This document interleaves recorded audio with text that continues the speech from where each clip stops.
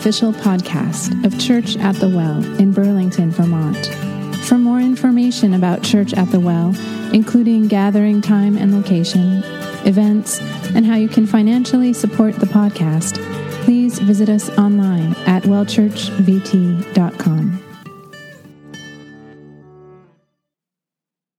Well, as Ian mentioned, we have an outdoor service that we do once a year, and we usually also do a picnic and baptism. By the way, bring lawn chairs, bring food. Otherwise, it'll just be an outdoor service for you. And in baptism, there will be no picnic or place to sit. So make sure you bring that stuff with you. But we do it once a year, and we have that coming up on August 4th. Last year, when we had our outdoor service, I remember I got there early, and we were setting up the sound equipment, and our band was just kind of doing a sound check and playing through a few songs. And a couple inebriated individuals came into our pavilion, and one of them was carrying a 12-pack of Budweiser. And you could tell that that was not the first 12-pack that they had nursed that night. They were already gone, which is why you drink at 9 o'clock on Sunday morning anyway. But they came into the pavilion and kind of listening to the music, and I had the chance just to sit down with them and find out who they were and invite them to come to our church service. And one of them asked, well, is it okay if we, finish this wonderful 12-pack that we have during your service? I said, no, that's really not super appropriate. And so one of them decided not to stay, took the 12-pack and wandered off. But one of the guys, who was really drunk, decided to stay for our service, probably because he was so drunk he didn't know where he was. So I found a couple of friends in our church to just kind of sit with them, introduce them to him, and just kind of make sure there were some healthy boundaries there. But that story reminded me of another story I heard about an outdoor public baptism. And the story goes like this. There was a church about our size, and they were doing a baptism in a river, kind of similar to what we do in the lake. And it was a little Pentecostal church. And they were in the water, the preacher with all the folks who were getting baptized, and the congregation was on the shore. And this inebriated guy just walks right in the water. This drunk guy just walks right into the water and stands right next to the pastor. And the pastor is excited because he thinks, wow, this person is ready to find Jesus. He's at a place in his life and of course, everyone in the church is excited. Wow, we don't know this person, but he's going in there to get baptized. And so the preacher asks him, son, are you ready to find Jesus? And he looks at the preacher and says, yeah, I think I'm ready. And so the preacher prayed a baptism prayer, dunked him in the water and lifted him up. The whole church is applauding. Wow, this guy, he came to a church service, he's baptized, he's following Jesus. And the preacher asked him, did you find Jesus? And the guy paused for a second, and he shook his head. He says, no, I don't think I did. And so the preacher says, well, we better do this again. And he prays twice as long for him, right? And his voice is a little bit louder this time. He's praying. And he dips him under the water again, pulls him out, and he says, did you find Jesus that time? Thinking for sure the guy found Jesus. And he says, no, I'm pretty sure I didn't find him that time either. So the preacher says, this time, I'm going to give my best Pentecostal prayer. The kind where you spit and yell. It's so loud. And he had his hands on his head, and he's shaking his head back and forth because he is going to good and baptize him this time. And so he sinks him down under the water after the prayer, and he holds him there for a good 5, 6, 7 seconds. He's going to make sure he's good and baptized, pulls him up out of the water. And the preacher looks at him, and he says, you better have found Jesus that time. And the guy paused for a second and looked around. Of course, there's all kinds of tension. Everyone in the church is watching. And he says to the preacher, are you sure this is where he fell in? That's my only baptism joke that I have. But we're going to talk about baptism today. Baptism, we've been doing a series called Rooted, where we've been going to the original language of our Bibles, which is Hebrew, Aramaic, and Greek.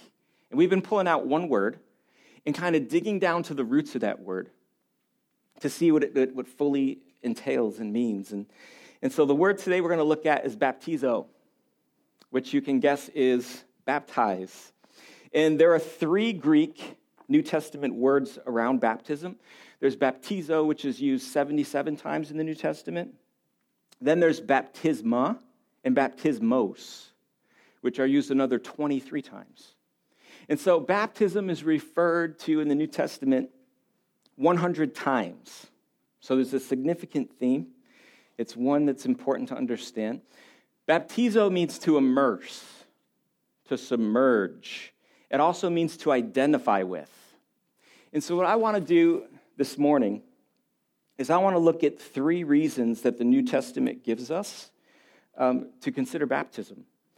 And the first reason the New Testament gives for baptism is Jesus told us to do it. Pretty good reason, right? If we're endeavoring to follow Jesus and walk in the way of Jesus, then we should take seriously what he tells us to do and what he does. And he told us to do it. Part of the Great Commission in Matthew chapter 28, verse 19.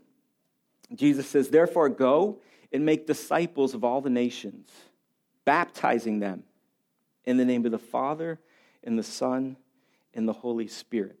Now, these words in Matthew 28 were Jesus' final words to his disciples before he ascended to heaven. So this was the last time Jesus was going to see his disciples. It was the last time his disciples were going to see him. And he gives them these words, "Go make disciples and baptize them." Now, typically, when somebody gives their last words, their final words, they're weighty. They have substance to them, right? They're weighty. Tonight, I have a funeral that I'm going to go to of a friend and an old coworker. There's a church in Messina, New York that I was on staff at. I grew up in that church. I was on staff at that church for about a dozen years. And there was a sweet, dear lady who I worked with there. And she actually helped set up our 501c3 for this church plant 10 years ago when I planted it. But she passed away unexpectedly this week. And they rushed her to Burlington Hospital from New York.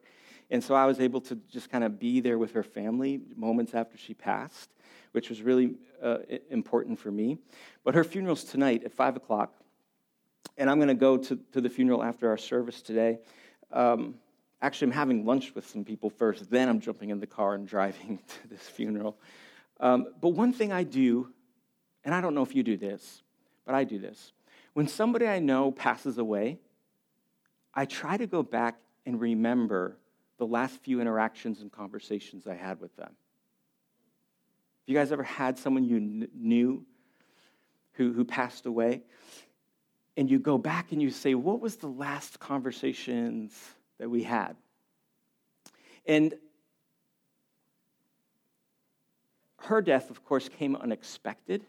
So the last few interactions I had with her, I didn't know those were going to be our final interactions. I didn't know those would be our last ones. But as I looked back and I started remembering them, they carried significant weight, more so, right, than if she hadn't passed unexpected this week. See, let me ask you this question.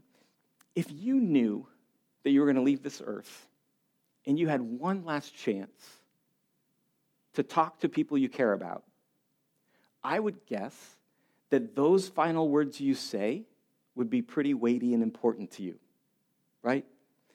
So these words that Jesus gives here are his final words to his disciples in person. And he tells them, go make disciples of all the nations, baptizing them.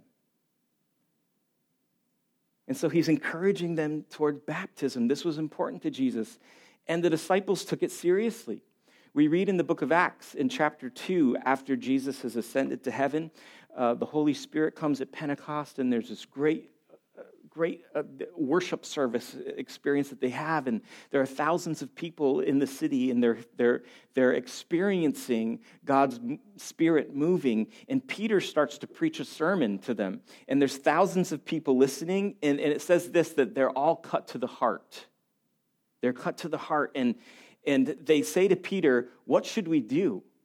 And Peter, in his sermon, he tells them, repent and be baptized, every one of you in the name of Jesus Christ. And it says that those who received that message were baptized, and 3,000 people were added to the church that day. Can you imagine a baptism service where 3,000 people are baptized?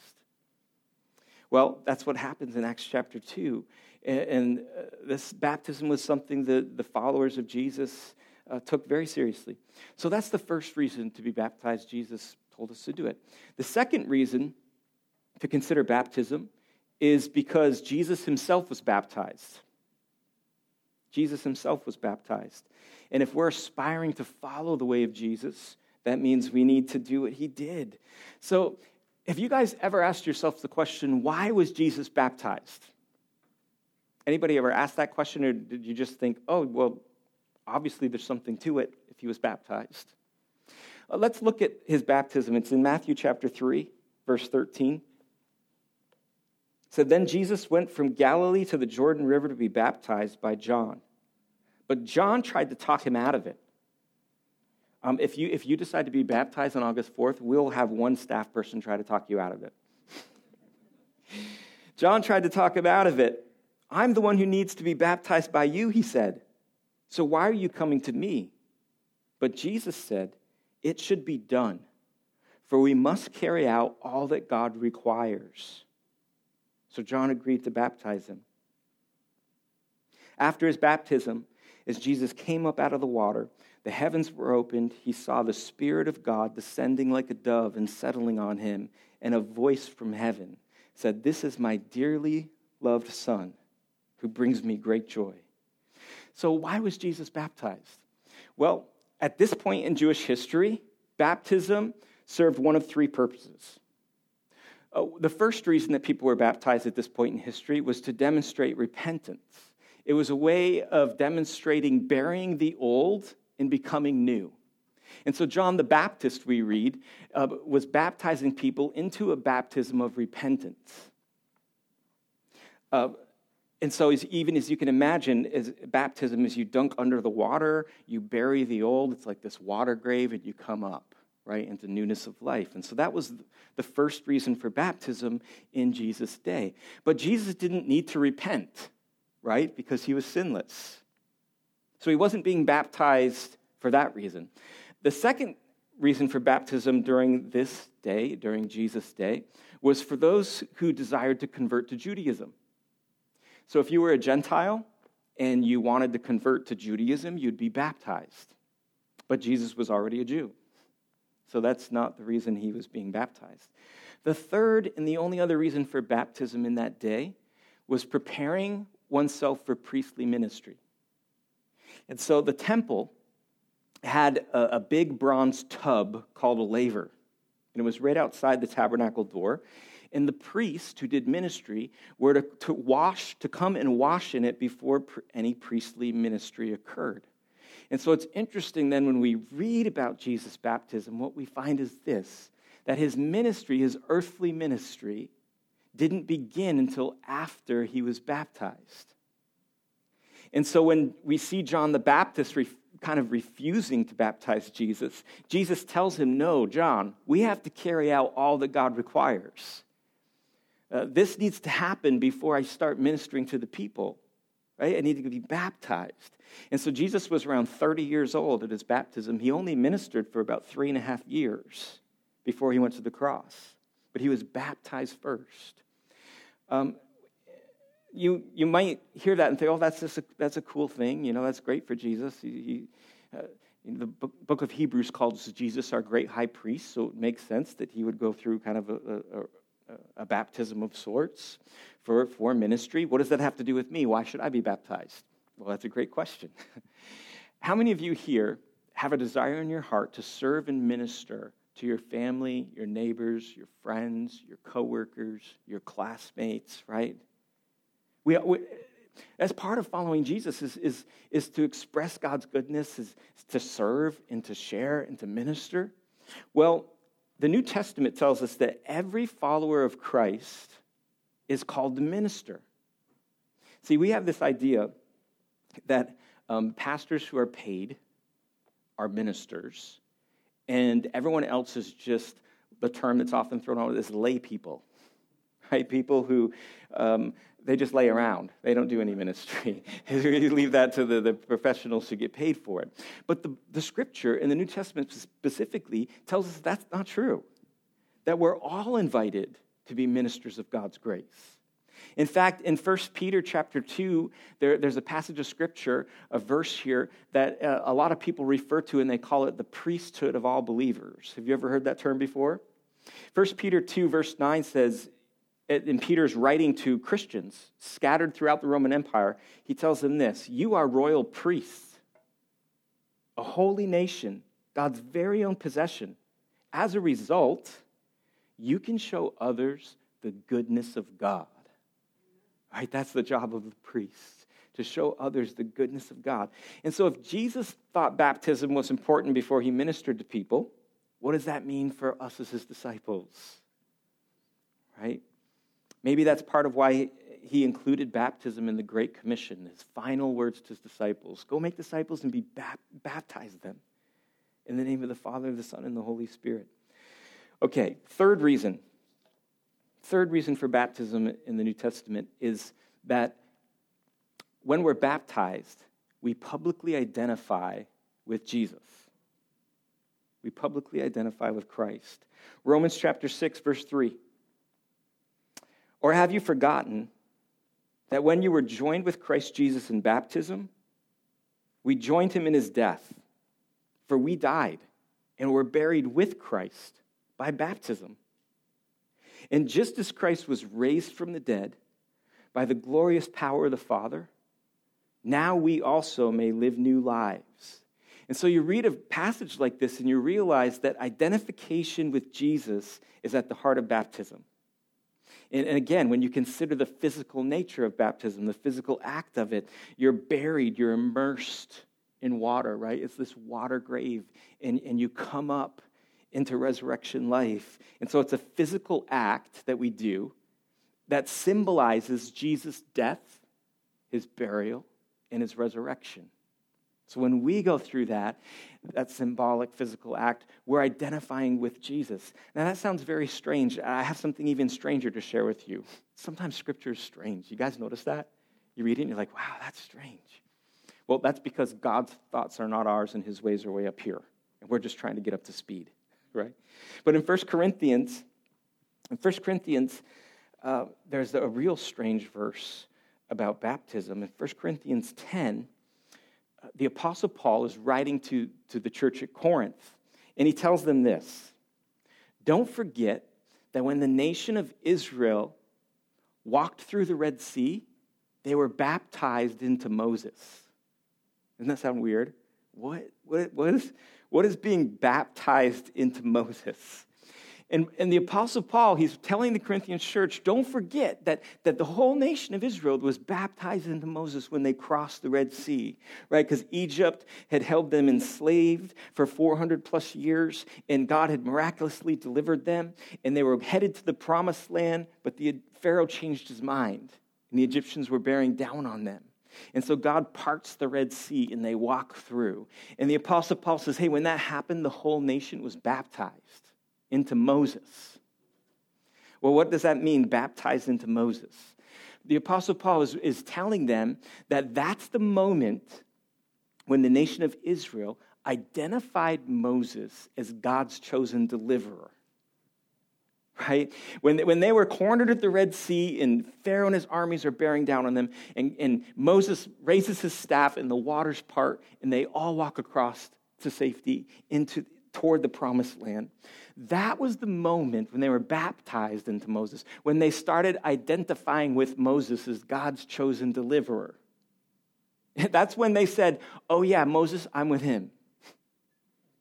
Right? Before they're like, who is this guy? You know, there's all these plagues. He's leading us. He's got this staff. He's walking us through the wilderness. Well, look, here comes Pharaoh and his army. What the heck's going on? Moses, maybe you should have just left us there. We'd be better off there than we're all going to die now. But when they walked through the sea, they were baptized into Moses. They said, oh yeah, I'm identifying with that guy because obviously he's God's chosen deliverer for us. Now, we're not baptized into Moses, right? We're baptized into Jesus. And when we're baptized, That's a way that we identify with Christ. That's when we leave sin and bondage of death and we cross the Red Sea, we say, we're not going back there. Oh yeah, Jesus, I'm with him. I identify with him. Galatians chapter 3, verse 27 says this: all who have been united with Christ in baptism have put on Christ, like putting on new clothes.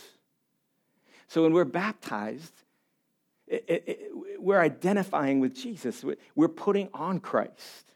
You know, I have an identifier that I'm wearing this morning. It's this wedding ring, right? I've been wearing this ring for 24,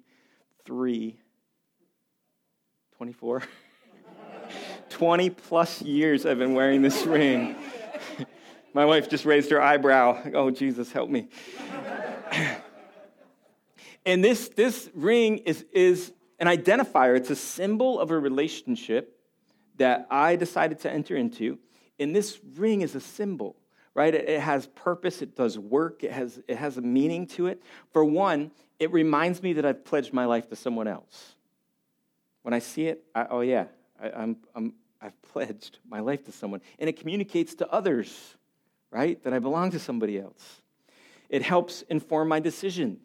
Because before I put this on, when I made decisions, they only mostly affected me, even though there was a ripple effect on all my community and friends and neighbors. But now when I make a decision, it directly, greatly impacts another person. And so this helps me to inform my decisions. It comforts me when life gets rough, right? Because I know there's somebody at least who's got to stick with me. Right? You ever feel that way? Life is just not going well. It's just, you're just in a bad place. You're like, whew, okay, somebody's going to be with me. It reminds me of my own responsibility to the person who gave me this, right? My wife. It reminds me, oh yeah, I have responsibilities towards this person. It does all this work. Baptism is like putting a wedding ring on in your walk with Jesus. It's a reminder that you've pledged your life to Jesus. It helps inform your decisions. It brings comfort to your life when things aren't going well. It reminds you of your responsibility to Jesus. It communicates that you belong to him. It's all those things. And at the heart of baptism is this idea of identifying with Christ, identifying with Jesus. So let me recap these 3 reasons for baptism. 1, Jesus told us to do it. Pretty good reason, pretty solid reason.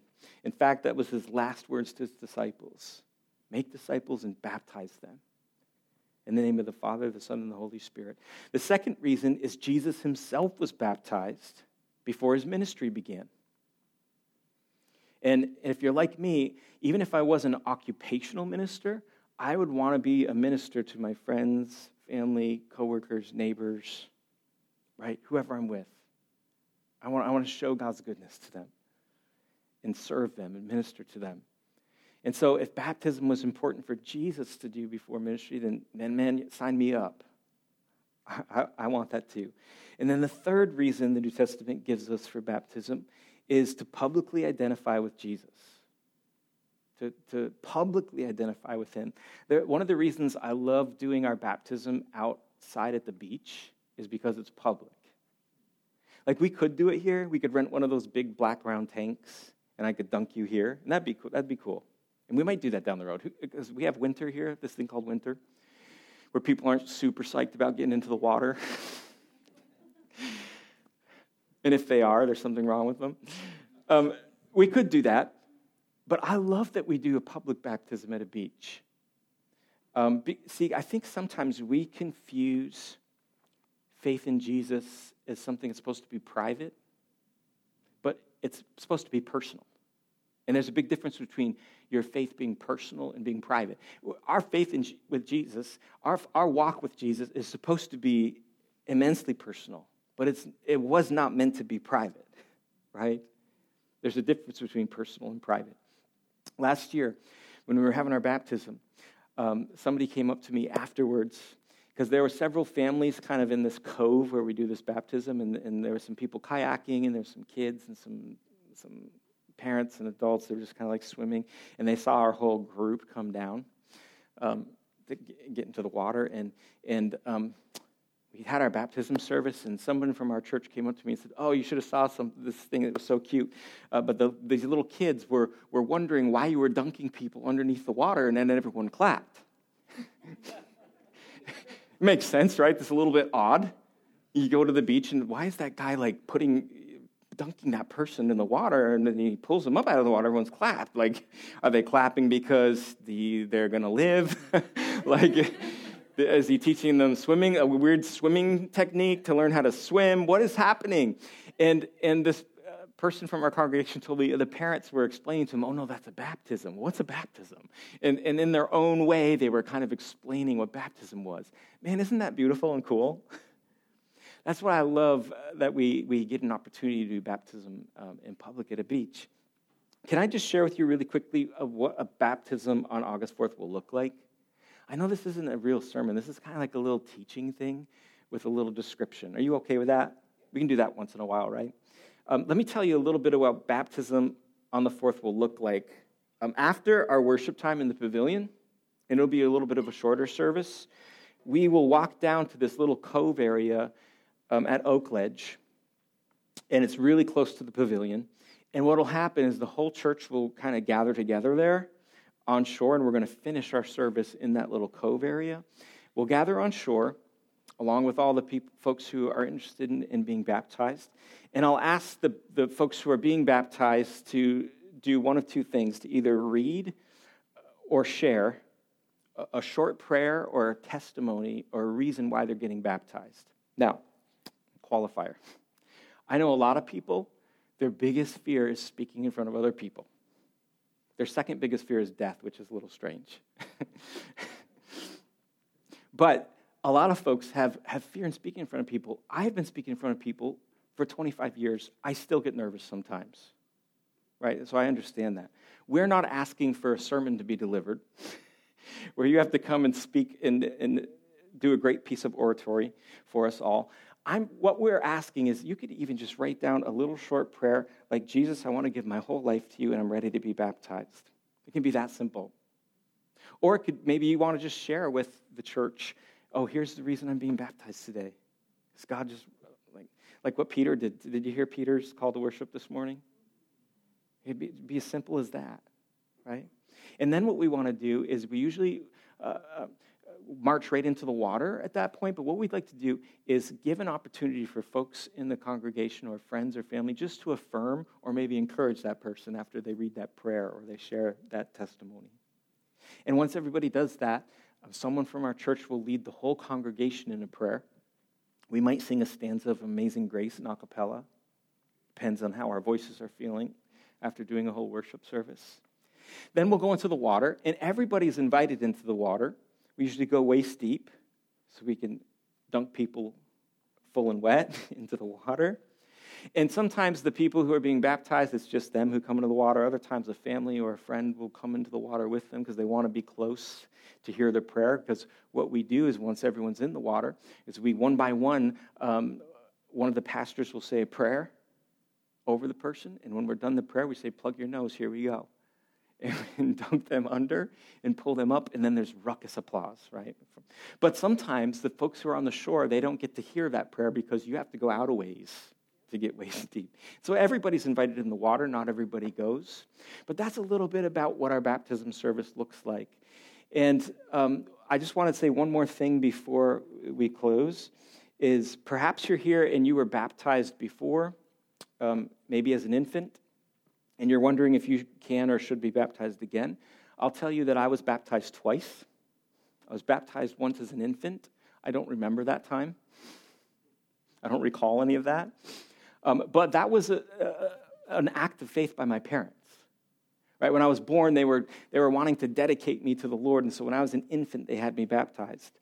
Well, when I became a teenager and I was discovering the way of Jesus, I was like, "Oh, I want to choose this for myself." And so I was baptized again.